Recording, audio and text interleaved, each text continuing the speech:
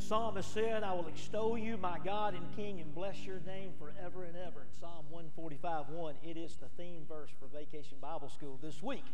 Different VBS this week. You've heard about it already. Sydney's going to come and certainly pray for a Bible school at the end of the service today. But we're glad that you've come. We encourage you to be praying for Bible school this week. And as a matter of fact, we're going to take just a moment and pray for Bible school. Got about 150 kids or more already signed up that are doing a take-home Bible school. They'll be getting several things, of course, by videos and those sorts of things.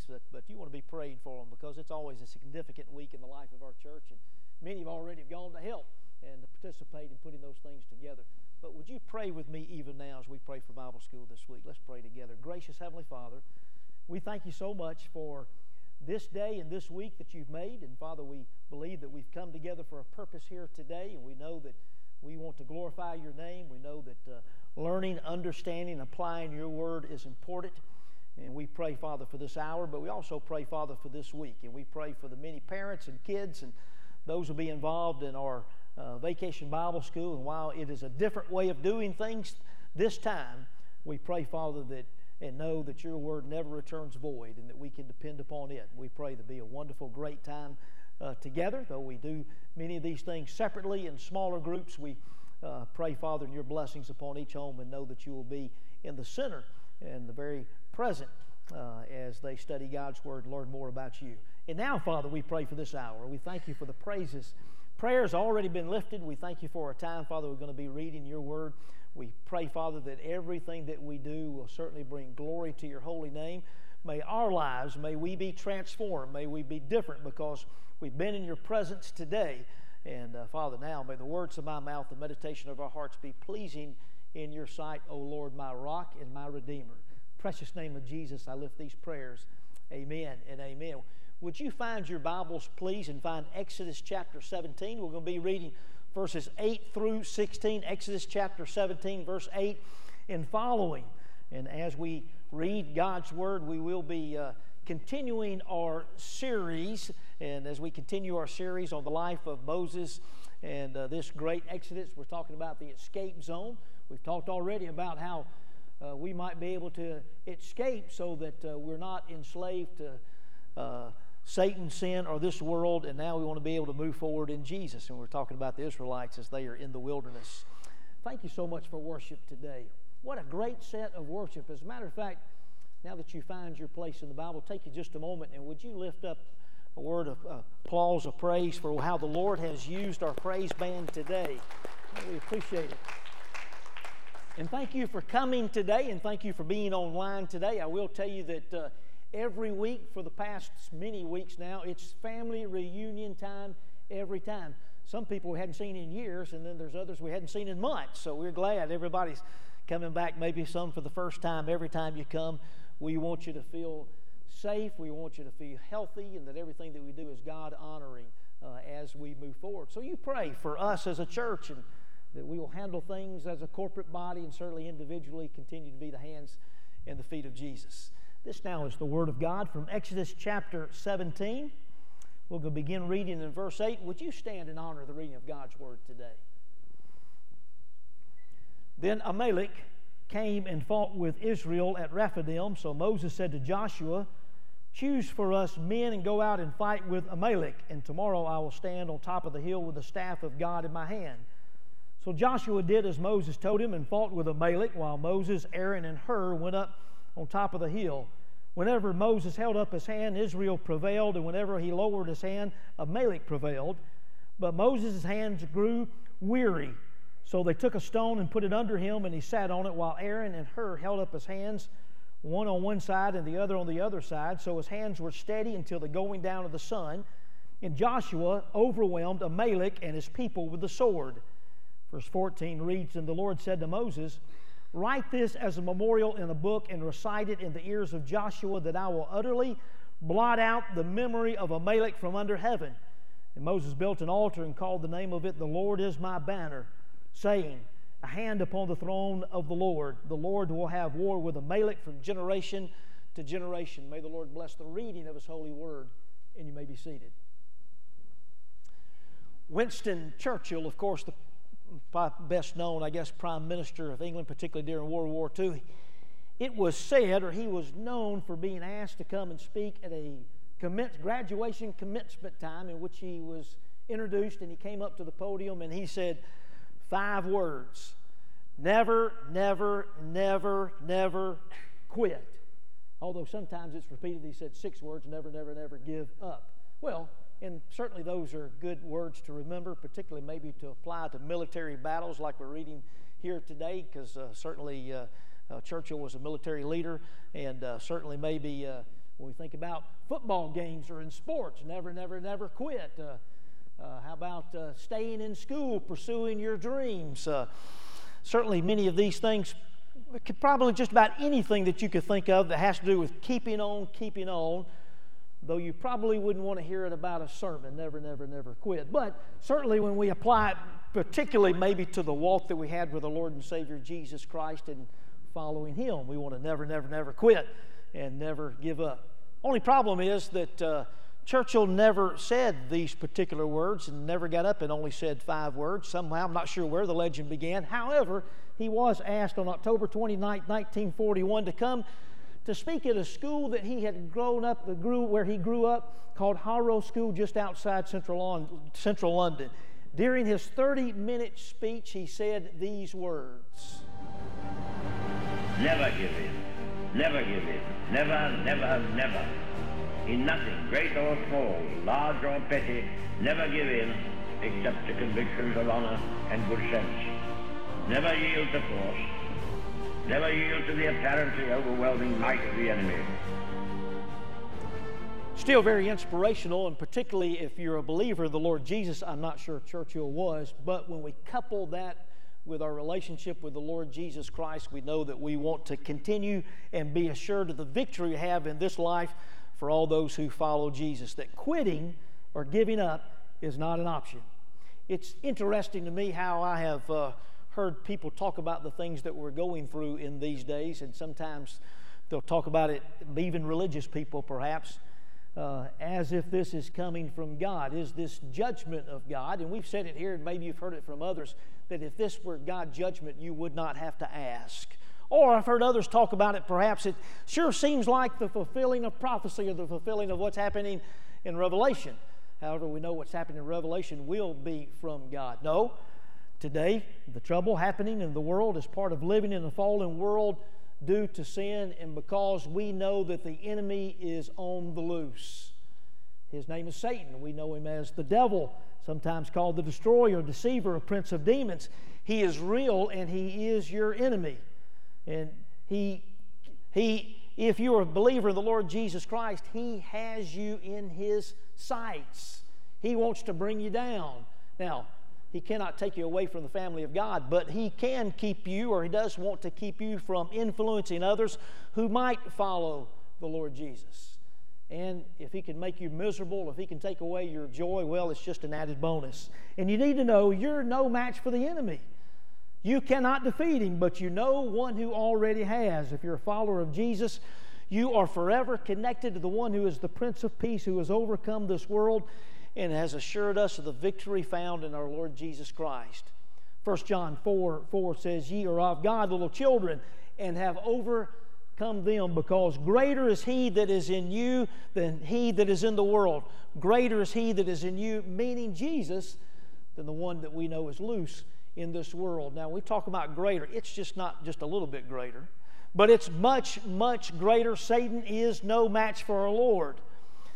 And at the conclusion of the first battle of Israel, Exodus chapter 17 and verse 15, we read just a moment ago, it says, Moses built an altar and called the name of it Jehovah Nissi, meaning the Lord is my banner, reminding us that He is our rallying point. He is the one that we go to for instruction and power to endure and to have victory in every battle that we face.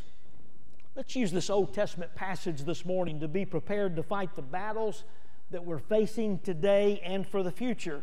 Now, be aware the enemy wants to use the battles that you're facing to destroy your witness and to steal your joy.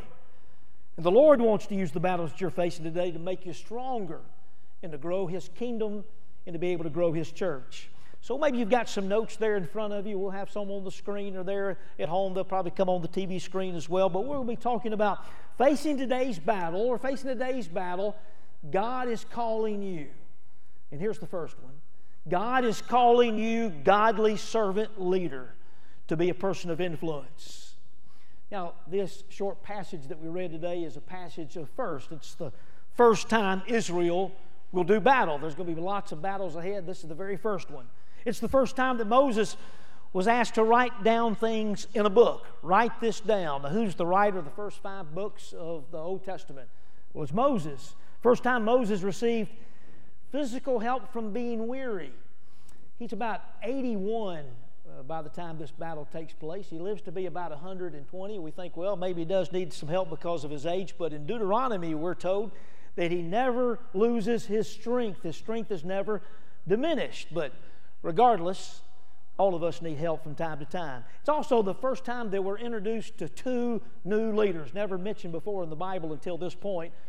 One of those is Hur, H-U-R, which we know very little about. The other one is Joshua, whom we know much about. Great military leader, becomes the successor of Moses, will lead the people into the promised land.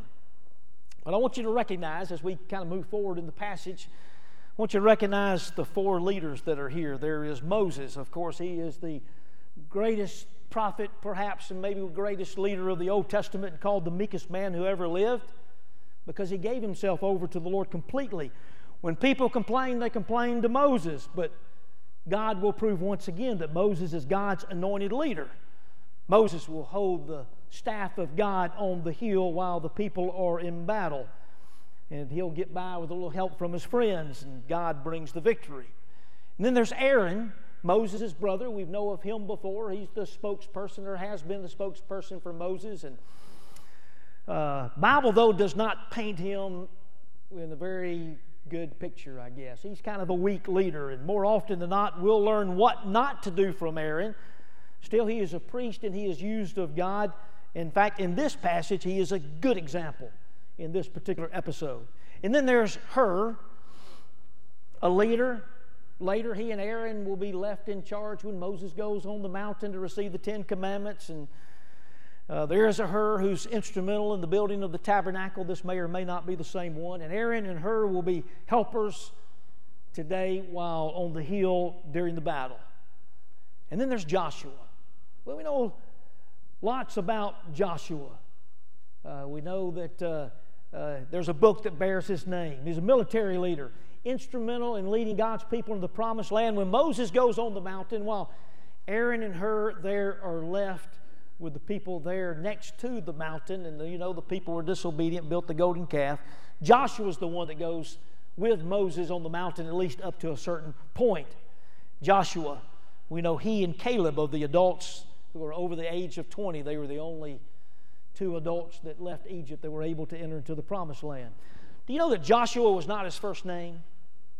We read about it in Numbers chapter 13 that he was first called Hoshea until Moses changed his name. Now, Hoshea means salvation, and it's changed to Joshua. And Joshua, which is the Hebrew form of the same name for Jesus, it means the Lord is salvation, because Moses saw the hand of the Lord on Joshua.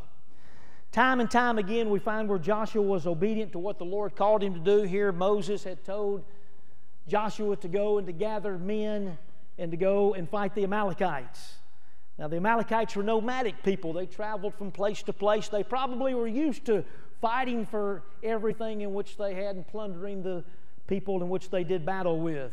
They were also descendants of Esau, Jacob's brother, also called Israel.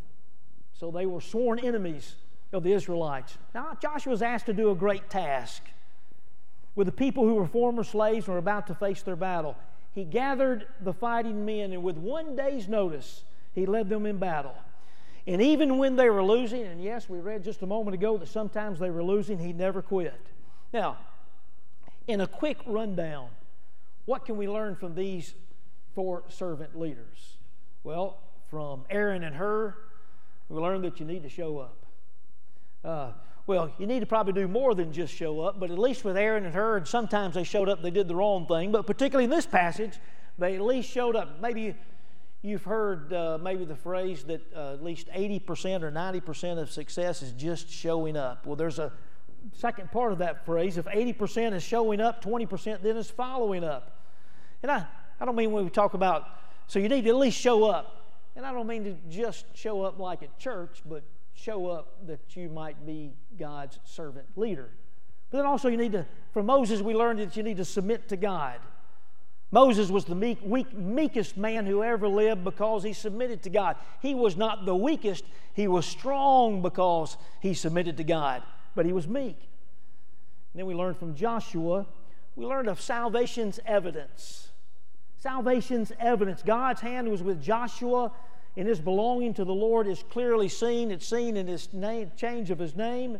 It's seen in how he was obedient. May your salvation, your obedience and trust in God be evident. And then we also learned to stay the course. And today we learn from all of these leaders. They all stayed the course. All four servant leaders are commended. Now, these lessons will permeate our discussion today and how we're to face the battle. God's calling servant leaders to be people of influence. Now, you may not feel very much like you're a leader, but you are a person of influence, particularly during the battle today if you're a follower of the Lord Jesus. But facing today's battle, God is also calling good soldiers. He's calling you, good soldier, to submit to the Lord God.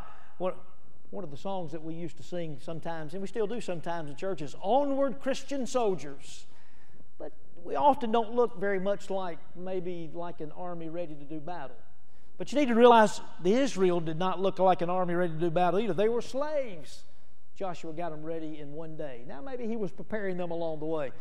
But consider this, the disciples didn't look like an army or look like soldiers as well. They were made up of fishermen and fanatics. As a matter of fact, later on, after some of the disciples had been arrested for telling other people about Jesus, they made a comment. They said, "They seem like backwood, redneck, unlearned men." Now that's kind of a paraphrase of what was said, but they turned the world upside down for Jesus. Now, hope that you find this a refreshing passage in the midst of seeing the Israelites not always having the best attitude and actions. We now have a passage where we can see a good example of God's people. Probably not very disciplined, no match for the enemy, but they were willing to go to battle. Now, it's not just speculation that they may not have been ready, because as we read the story a moment ago, when Moses held up the staff, they were winning the battle. When he lowered the staff, they were losing the battle. On their own, they were no match for the enemy. Often in the New Testament, the Christian life is portrayed as a spiritual warfare with battles to be fought. And we must be ready for the battles we fight today and for the future. So as a good soldier, you must identify the enemy and identify who it is not. Moses identified the enemy, the Amalekites, who'd already attacked. The Lord's identified our enemy. First, who it is not. It is not with flesh and blood. It's not with the lost. It's not with people that you may disagree with religiously or politically. It's not with people who do injustice or violently protest against injustice. Those are the ones that we want to win to Jesus. And it's certainly not against fellow church members or fellow believers. Let love reign, especially among those of us who are part of the body of Christ. No, our battles with principalities and powers and against the rulers of the darkness of this present age, against spiritual hosts of wickedness in heavenly places. In fact, we have a threefold enemy. While it may not necessarily be a blank in your notes, you may want to write this down so that you can identify the enemy. It's Satan, sin, and death. It's Satan, sin, and we probably could add in the sin, part of the sin, selfishness that we still have is in death. And we know that the Lord has already defeated these. Good news is Jesus defeated all three with the cross and the resurrection. My sin and your sin were placed on the cross. Satan may have really thought he won for a short time until Christ rose on that first resurrection Sunday. And today, because of Jesus, we can say, as the Apostle Paul said, "O death, where is thy sting? O grave, where is thy victory?" Now that's the good news. Well, there's some other news that may not be such good news, but Satan, sin, and our own selfishness, and even fear of death still lingers in this world we live. You still have battles to fight. Ultimate victory's already been won, but so that you and I might be the hands and the feet of Jesus, you're not immediately whisked up to heaven, nor are you relieved of duty. You're still called on to be a good soldier, ready to fight battles with our old sinful nature, sometimes the satanic forces, and sometimes with these frail worldly bodies we have, which sometimes fail us and often tempt us. Now, the governor of the state of Alabama says that if we're going to beat the battle on COVID-19, we must wear what? Mask. The Lord tells you, in this world, if you're going to win the battles, you're going to have to put on more than mask. In the New Testament, we're told to put on the full armor of God, meaning the belt of truth, the breastplate of righteousness, the shoes which are the gospel of peace, the shield of faith, the helmet of salvation, the sword of the Spirit, which is the Word of God. These are found in Ephesians chapter 6. Spiritual battles, which is what we're facing, require spiritual weapons.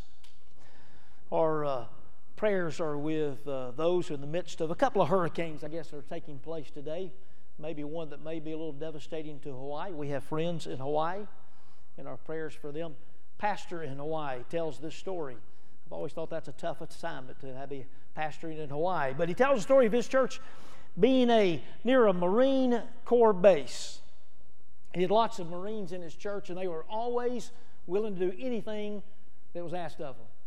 Well, they had a little problem there maybe with some of the Sunday school teachers with the children, and because many of the boys seemed to be out of hand, and they just probably couldn't quite gather them in for the children to be able to hear the lesson, do all the things, some of them even ready to quit. Well, in some inspiration, the pastor thought, I'm going to get some of those Marines to come in and sign each one of them to a class, and in his words, to rough them up and sit on them. Now, to the ladies, this kind of borderline on child abuse, but the boys viewed it as play and affection, and they loved it.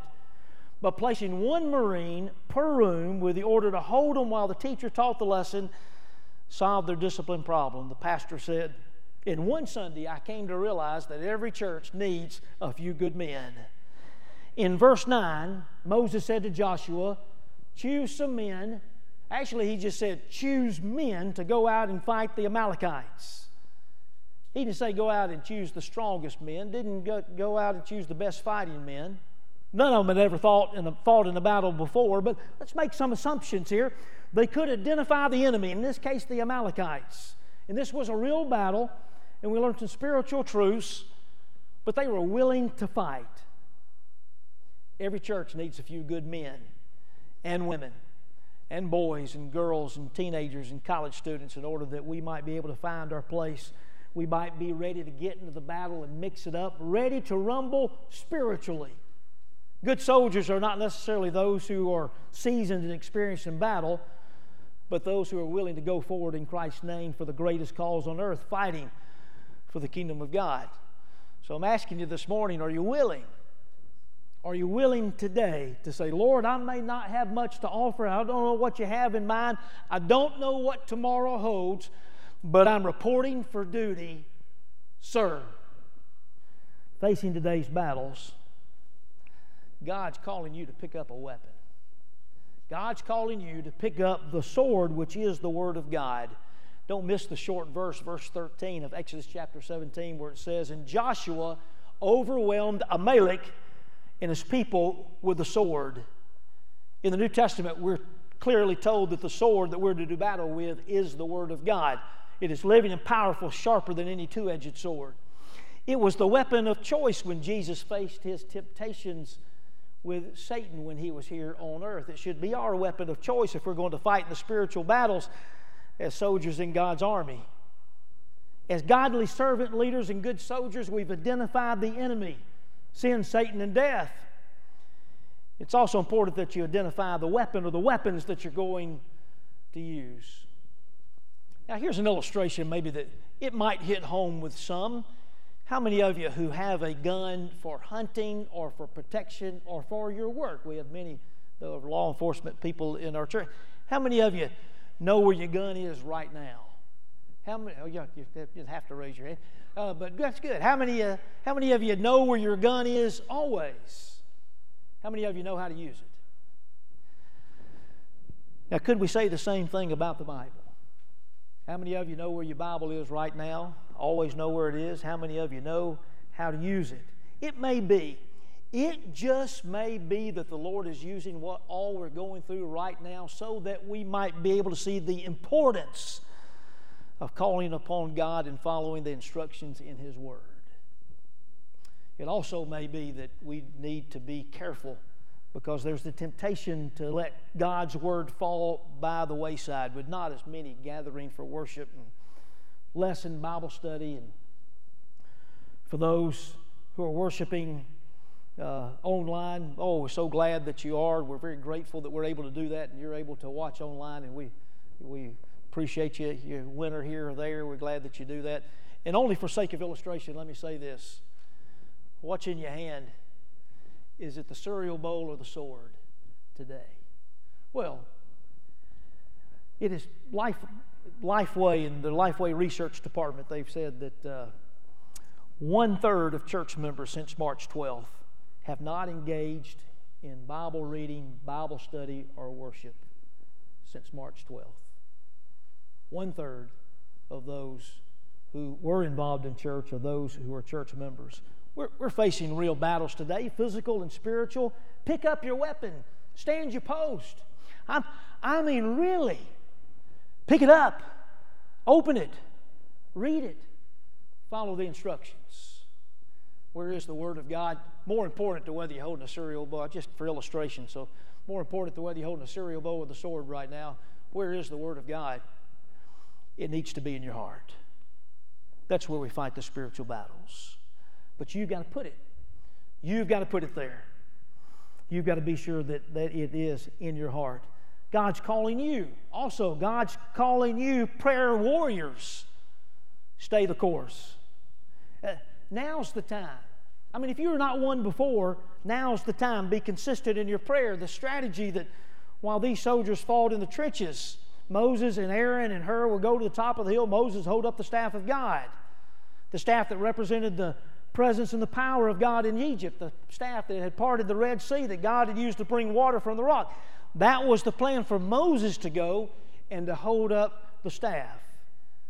But Scripture tells us what happened. As Moses' hands were lifted, the Israelites would be winning the battle. When Moses got tired, lowered his hands, they would begin to lose the battle. Now, many Bible scholars maybe have debated exactly why this was, but Moses did not serve as some kind of psychological edge that as long as the soldiers saw Moses, they were encouraged, and they had courage to fight. But when they couldn't see him anymore, they've lost courage. Well, that's how a lot of Christians practice what they call faith. As long as I listen to the right songs and have good inspiration, keep a cross in my pocket, I have the courage to keep on fighting the good fight. Now, Moses' staff represented the power of God. He was the intercessor for God's people.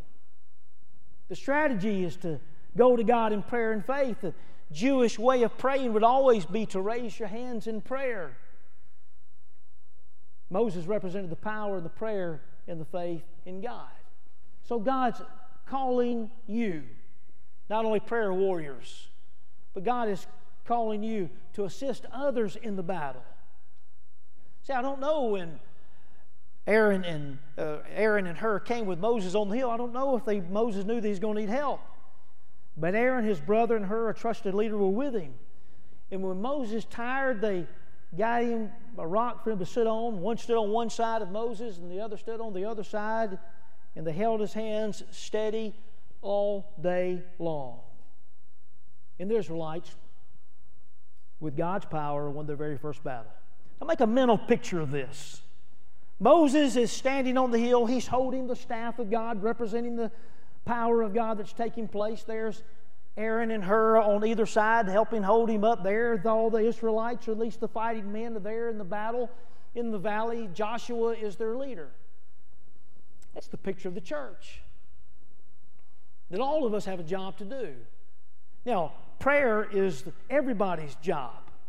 We have great prayer warriors in the church. We have great prayer warriors who are praying from home. We're thankful for them, for without them, And without you lifting hands to God together, we'd be lost.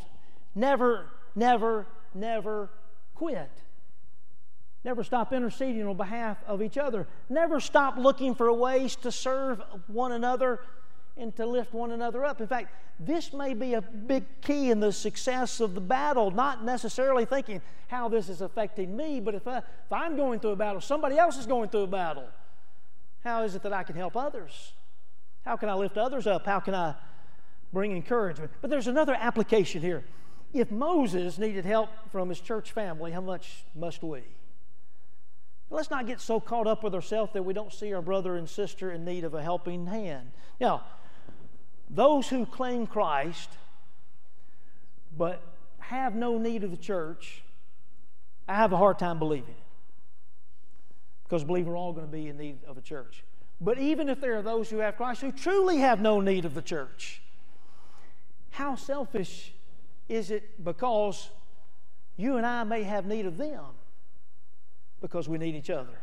And I've got a number 6. If you're looking at your notes, there were only 5, but I had to have another 6. I had to have a number 6 for some reason. I don't know if it's a 3 and 3 thing, but something's happening. But here's the number 6. Because God is calling you to remember His work in you. If you know Jesus as your Lord and Savior, then you need to know that Christ has already saved you. He's already come inside of you. The Spirit of Jesus, the Holy Spirit, lives inside each one of us, and we have a home in heaven that's waiting for us, and we know He's walking with us every day. Transformation's already taken place. We've crossed over, and we need to remember the work that He's done in each one of us. If you don't know Christ as Lord and Savior, then today we hope that today will be the day of salvation. If you're listening or you're here today, so that you might give your heart and life to Jesus as well. When the battle is over, Moses is told for the first time to write this down and literally put it in Joshua's ear.